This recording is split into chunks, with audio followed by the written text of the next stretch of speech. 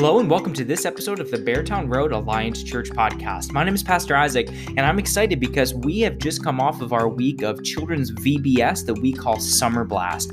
And so this week was incredible. We had about 150 children here every day, in addition to 95 volunteers that made this week happen. And so this sermon is actually rehashing one of the major stories that we talked about during Summer Blast, which was the Tower of Babel. The Summer Blast theme this week was the amazing race, and that we as human beings are all a part of one race that God has made.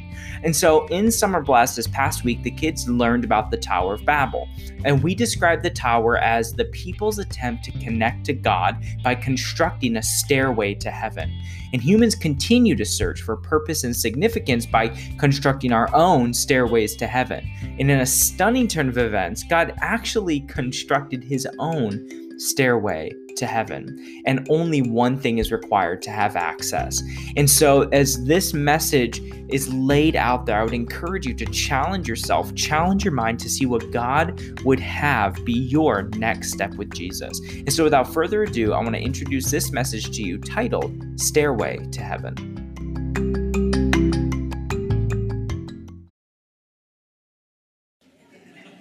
You know, that song, Stairway to Heaven, is considered one of the greatest songs of all time. I don't even really know what the song means.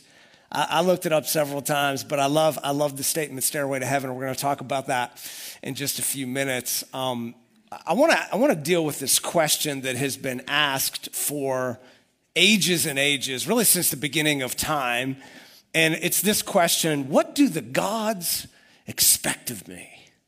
What do the gods expect of me? Now, when I was given this assignment to teach Bible during Vacation Bible School, I discovered that one of the main themes was the Tower of Babel. So I began to do some research and try to figure out what the Tower of Babel was all about. You know, they build this high tower that reaches up to the heavens, and they want to make a name for themselves, and God comes down and confuses their language and scatters them throughout the earth. And I discovered that most scholars believe that this Tower of Babel was actually an ancient ziggurat, and behind us here, we actually had a ziggurat on the stage throughout VBS, and people who lived during the Tower of Babel, and really for thousands of years after that, built these things called ziggurats for the following purpose. So they would hire these craftsmen who would build these little images, these carved images that would represent the pagan gods. They'd make them out of silver or bronze or stone, and it might look something like this. So they'd make it, and then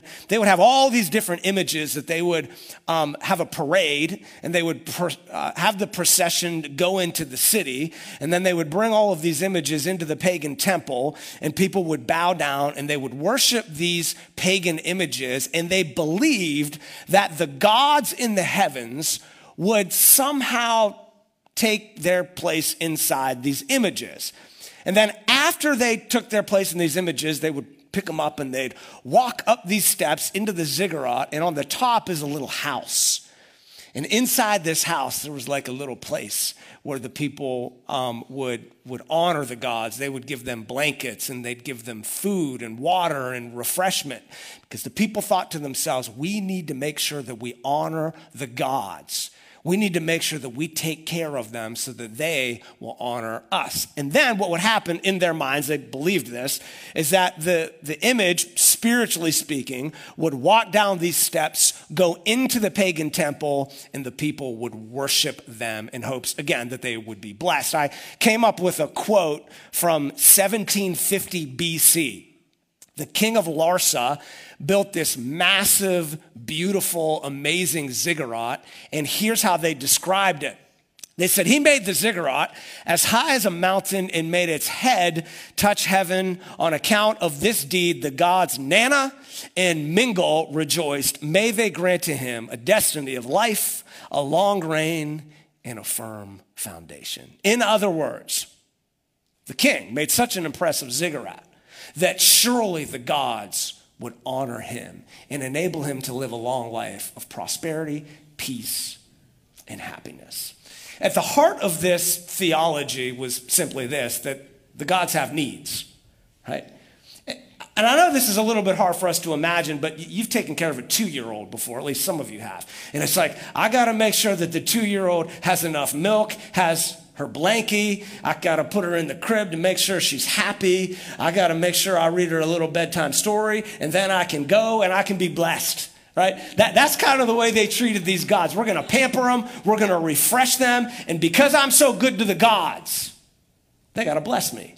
They got to make my life better. Now, I know what you're thinking right now. You're like, okay, Dave, thanks for the history lesson. But last time I checked, I've never seen a ziggurat at Centerway Square down at Corning. I've never seen any pagan altars in my neighbors' homes. But did you know, you probably knew this, that idol worship still exists today?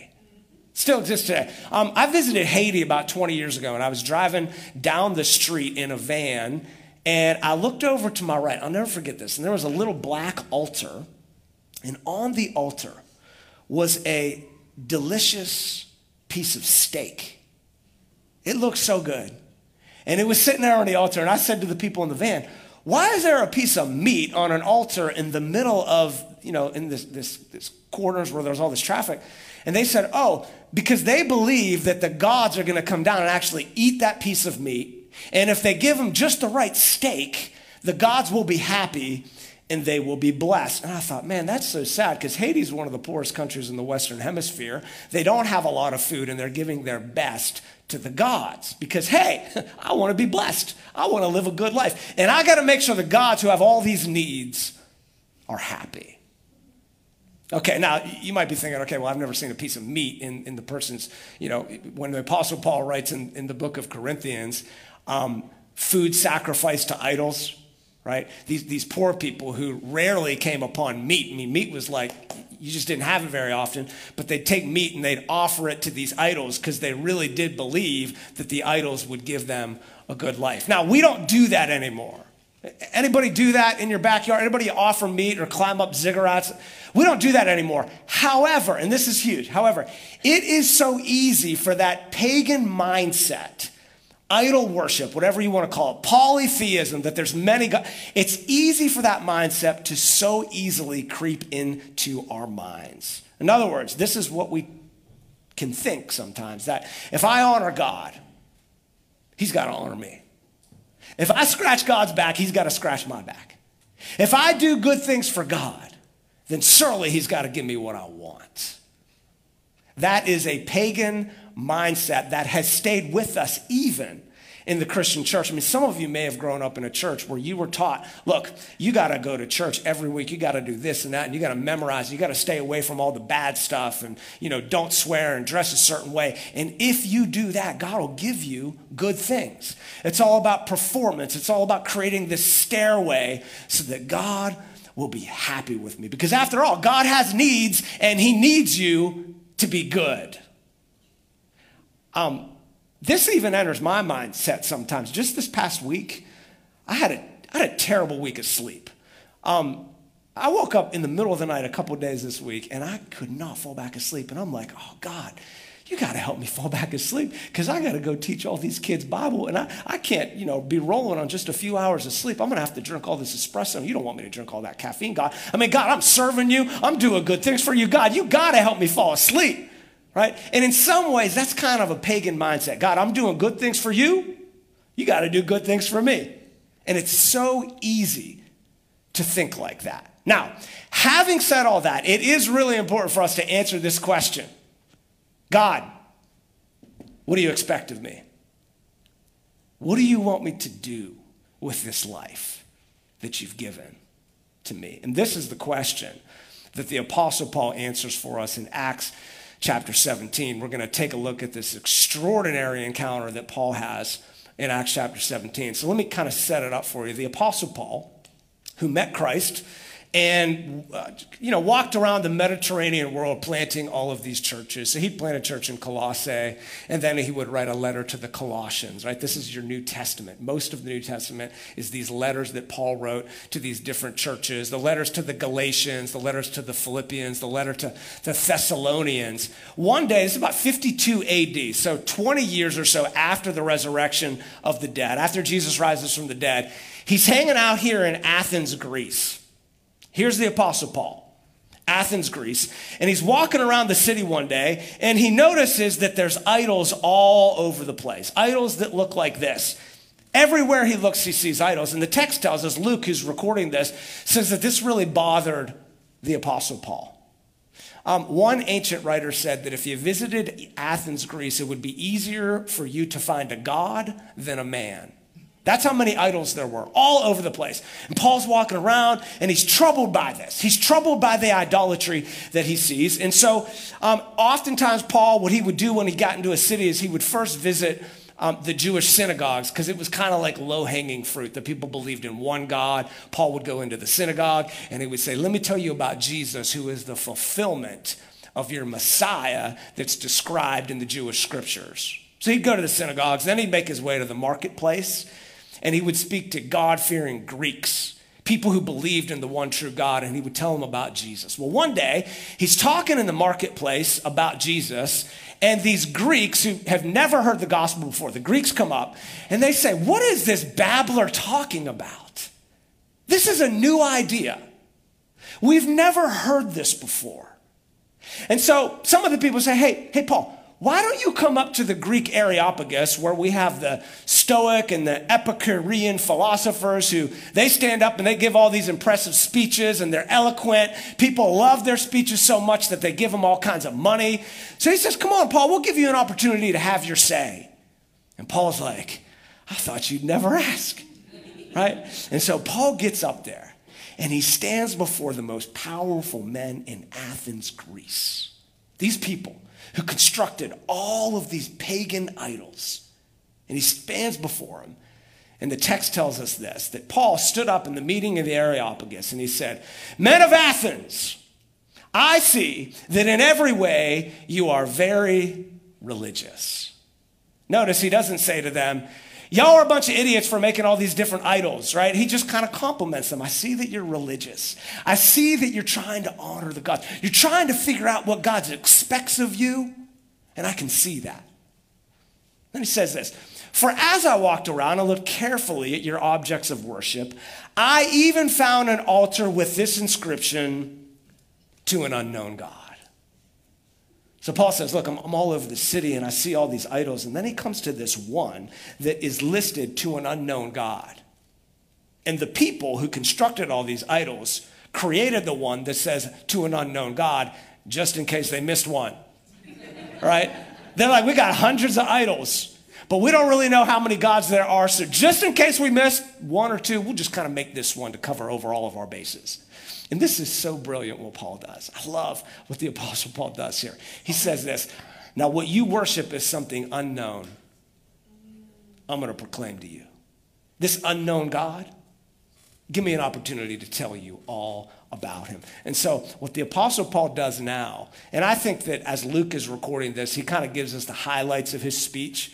This is probably a longer speech, and Luke's writing as fast as he can. He gives us the highlights. And if you're here today and you don't know anything about the Bible, maybe you're not a religious person and you just showed up today because your kid wanted to come for the picnic, you picked a great day to come, because Paul's just going to summarize the entire scriptures in a few verses. Right? So here he is in front of all these powerful people, and he's got an opportunity to share the good news of the gospel. And here's how he starts it out.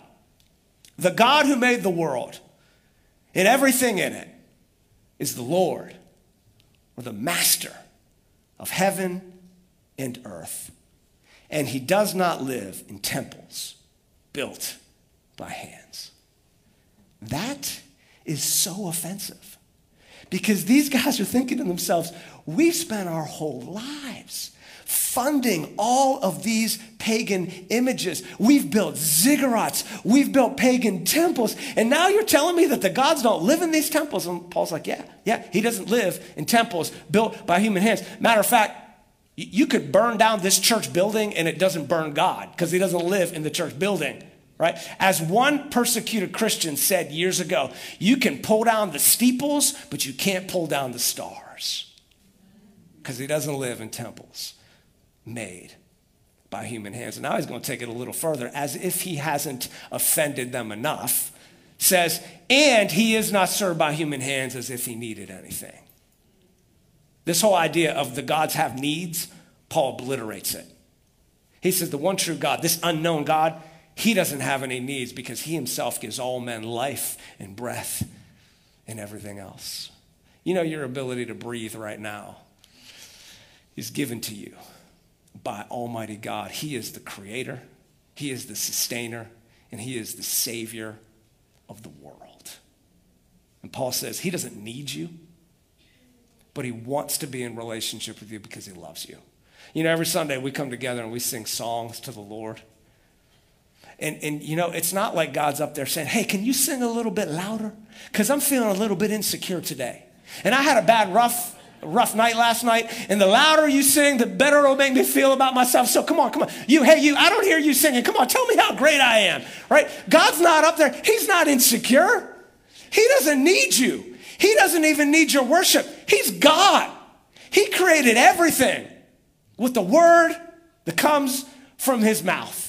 And he is not served by human hands. He does not have needs. You cannot manipulate him. He is God. And then Paul goes on and he says this, from one man he made every nation of men that they should inhabit the whole earth. And he determined the time set for them and the exact places where they should live. Some of you, you've asked the question, how on earth did I end up in Corning, New York? How on earth did I end up in Addison and Lawrenceville and Painted Post? And how did I end up here? You know how you ended up here? Because the God of the universe put you here. And you're wondering, what's going on? Where's God? He's got it. He's got it. He's the author, the creator, and the sustainer of the universe. He really does have the whole world in his hands. And then he says this, God did this so that men would seek him and perhaps reach out for him and find him, though he is not far from each one of us. Isn't that good news? I mean, the Greeks in Athens that day are thinking, man, God is so far. We don't know what he wants from us. We don't know how many there are. And Paul says, look, there's only one God, and he's not far. He's close. He's close. He wants to be known. He wants to be in relationship with you. So about a month ago, I was in Cape May, New Jersey for my family vacation, and we decided to go play mini golf one day. And we get to the mini golf course, and we go up to the window to pay and to get our golf clubs. And the lady behind the counter says, hey, you know who's out there golfing? I said, who? She said, Tina Fey. And I'm like, really? Tina Fey is like the famous movie actress, you know, the funny lady, like the Tina. She's like, yeah. So I look out, I'm like, oh, there she is.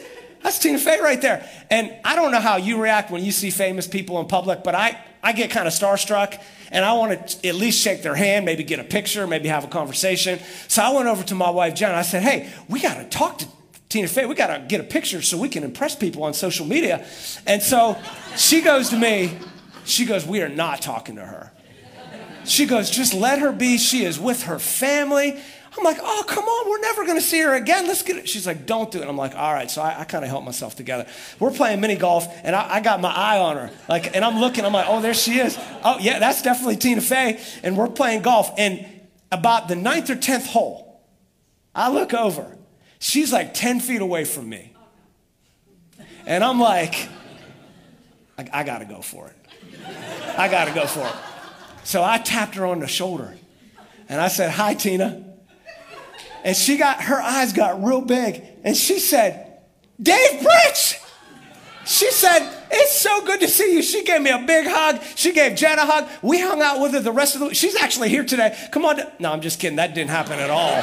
I wish that happened. I'm sitting here. This is the real story. I'm sitting here, literally, she's 10 feet away from me, and I'm like, I got to listen to my wife because happy wife, happy life. I really shouldn't say anything. And I held my composure, and I did not talk to Tina Fey. And I was a little bit salty because at the end of the evening, she's taking pictures with all kind of people. And I'm like, see, Jen, we could have got a picture and done all that sort of thing. But here's the thing. She was so close, yet so far away. And even if I had tapped her on the shoulder, she had no interest in who I was. She did not care, and she probably was thankful that I did not speak with her. Here's what Paul's saying. He's saying, look, God is close, and he's not far, and he wants to be known. So seek him. Seek him. He doesn't need you, but he loves you, and he wants to be in relationship with you. Isn't that good news? So Paul goes on, and again, this is really brilliant, a brilliant message that Paul gives, because now he's going to quote one of their Stoic or Epicurean philosophers that they were all familiar with. Here's what he says. For in him, speaking of God, we live and we move and we have our being. As some of your own poets have said, we are his offspring. So now he kind of builds this cultural bridge by quoting the philosophers with whom they were familiar. It's kind of like, if you walked into this worship center today and you didn't know anything about the Bible, but you knew about Led Zeppelin and you knew about Stairway to Heaven. It was sort of my sort of opportunity to try to build a bridge with you to take that theme of Stairway to Heaven and share the gospel with you. It's really cool what Paul does. And now what he's going to do is, this is, I think, the most important part of his entire speech, because now Paul's going to answer this question. What does God, this unknown God, what does God expect of me? What does he want with me? You ever say that in a moment of frustration? God, what do you want from me? Paul's going to give you the answer. He says this. Now he commands everyone everywhere to repent of their sins and to turn to him. Paul says that's what God wants for you. He wants you to repent of your sins. And I looked up this word repent, and it means, it's the Greek word metanoeo. Metanoeo, which means to change one's mind for better. Heartily to amend with abhorrence of one's past sins. And so God, through the Apostle Paul to these people in Athens, says, I want you to just forget about all these idols, and I want you to think about your sin. And I want you to pause where you are. I want you to change your mind and turn to Christ and take another step towards him. We say here at Beartown Road, our mission statement is to help each other take our next steps towards Jesus, to leave a life of sin, to repent of your sin, and to follow him. You know why you should repent of your sin? It's not because God's insecure. The reason you should repent of your sin is because your sin hurts yourself and it hurts the people around you. And God loves you and he loves the people around you. So he says you need to repent of your sin. You need to stop hurting other people. You need to turn around and come follow me. You need to change your mind for the better. We say all the time, you follow Jesus, your life gets better. Maybe not always easier, but it does get better. So repent and follow him. Paul goes on and he says, he has set a day for judging the world with justice by the man, speaking of Jesus, he has appointed. Again, this is so offensive to the Areopagus. He said, look, there's coming a day where Jesus is going to come back and he's going to judge you. And for those of you who received Christ Jesus, your sins are forgiven, and he will say, come with me to my everlasting kingdom. And if you don't know Jesus, you will die in your sins and experience eternal separation from Christ. Paul goes on, and then he says this, and he proved to everyone who this is by raising him from the dead. I think that the reason that Paul could have so much confidence in sharing the gospel with those people that day is because he knew that Jesus had risen from the dead. Matter of fact, in 1 Corinthians 15, Paul would say, look, my words, my paraphrase, if you don't believe me, you can go down to Jerusalem. And in this case, Jerusalem is 1,200 miles south of Athens if you take boat. He's like, you can go down to Jerusalem and you can meet with 500 people who witnessed the risen Christ. I think the reason that Paul had such boldness, had so much confidence that Jesus is who he says he is because he defeated death and rose from the grave.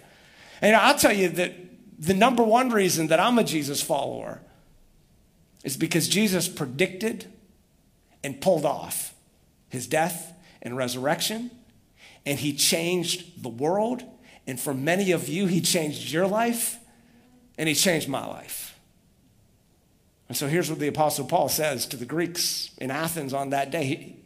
Here's what's expected of you. I want you to repent of your sin, turn from your sin, and follow Jesus. And just stay close behind him. Just stay with him. He'll tell you where to go. He'll tell you how to move. He'll tell you how to live. You just got to stay in step with the Spirit. This whole theme of stairway to heaven, I love to think of the cross as a stairway to heaven, because the God of the universe put on human skin in the person of Jesus Christ, and he climbed down the stairway to heaven, the cross that suspends heaven to earth. And you don't need to take care of Jesus. You know, like the text says, for even the Son of Man did not come to be served, but to serve. He didn't come say, I need your worship, I need your praise. He came to serve you. He came to give you freedom from your sin. He became the ransom. He died in your place to give us forgiveness of sin. He became that stairway to heaven. And you don't need to climb it up through your own good works and your own performance and figuring out all these different rituals so that God will be happy. You just need to repent. Repent. Turn from your sin. Follow him. You know, maybe you're here and you've never made that decision before. We want to give you an opportunity to do that in just a moment. I'll be up front. You come on up. We'll pray with you. Maybe you are a Jesus follower and you need to get baptized to demonstrate to everybody else, I'm a Jesus follower. Maybe you want to get baptized and demonstrate that. Even though you're a Jesus follower and you've never done that before. We want to give you that opportunity on August 15th. If you go to beartownroad.org/baptisms, just go on your smartphone, go on your computer, sign up, and we will love to celebrate new life in Christ with you on a Sunday morning.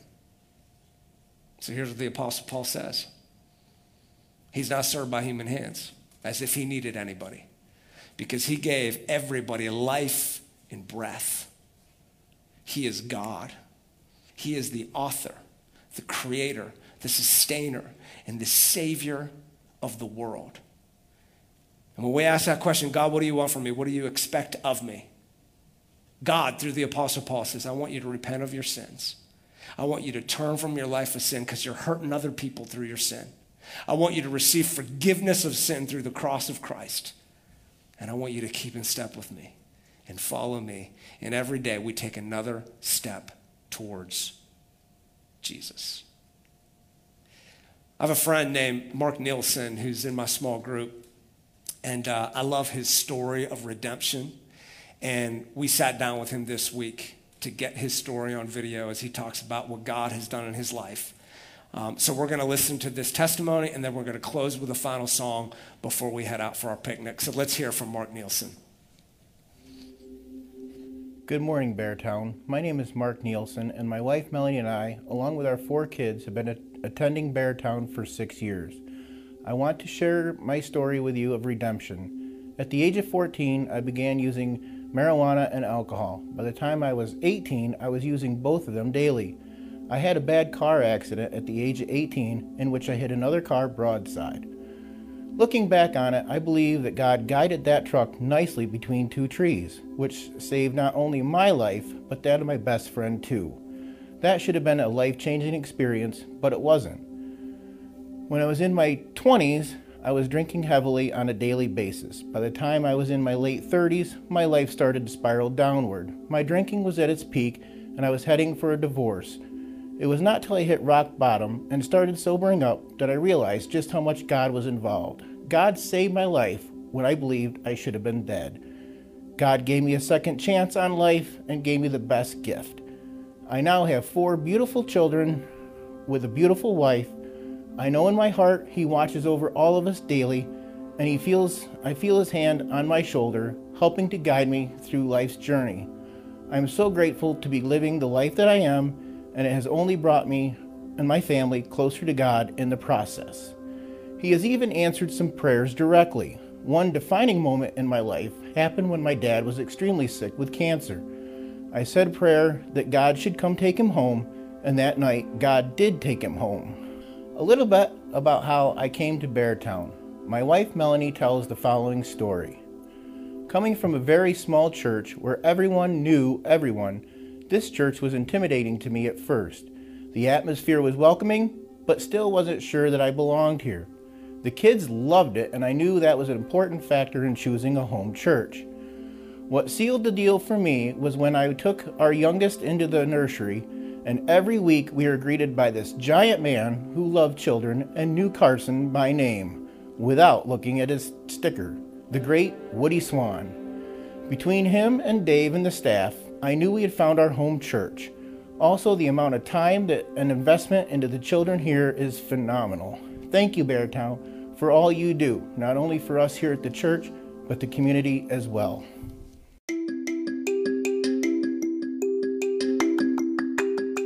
There you have it. I hope that this message was challenging to you, that it was inspiring to you, and it pushed you to draw closer to Christ and to really challenge your mind day in and day out as we learn to appreciate this beautiful world that God has made. And so, until we're together again, I want to say thank you for joining in on this episode of the Beartown Road Alliance Church Podcast.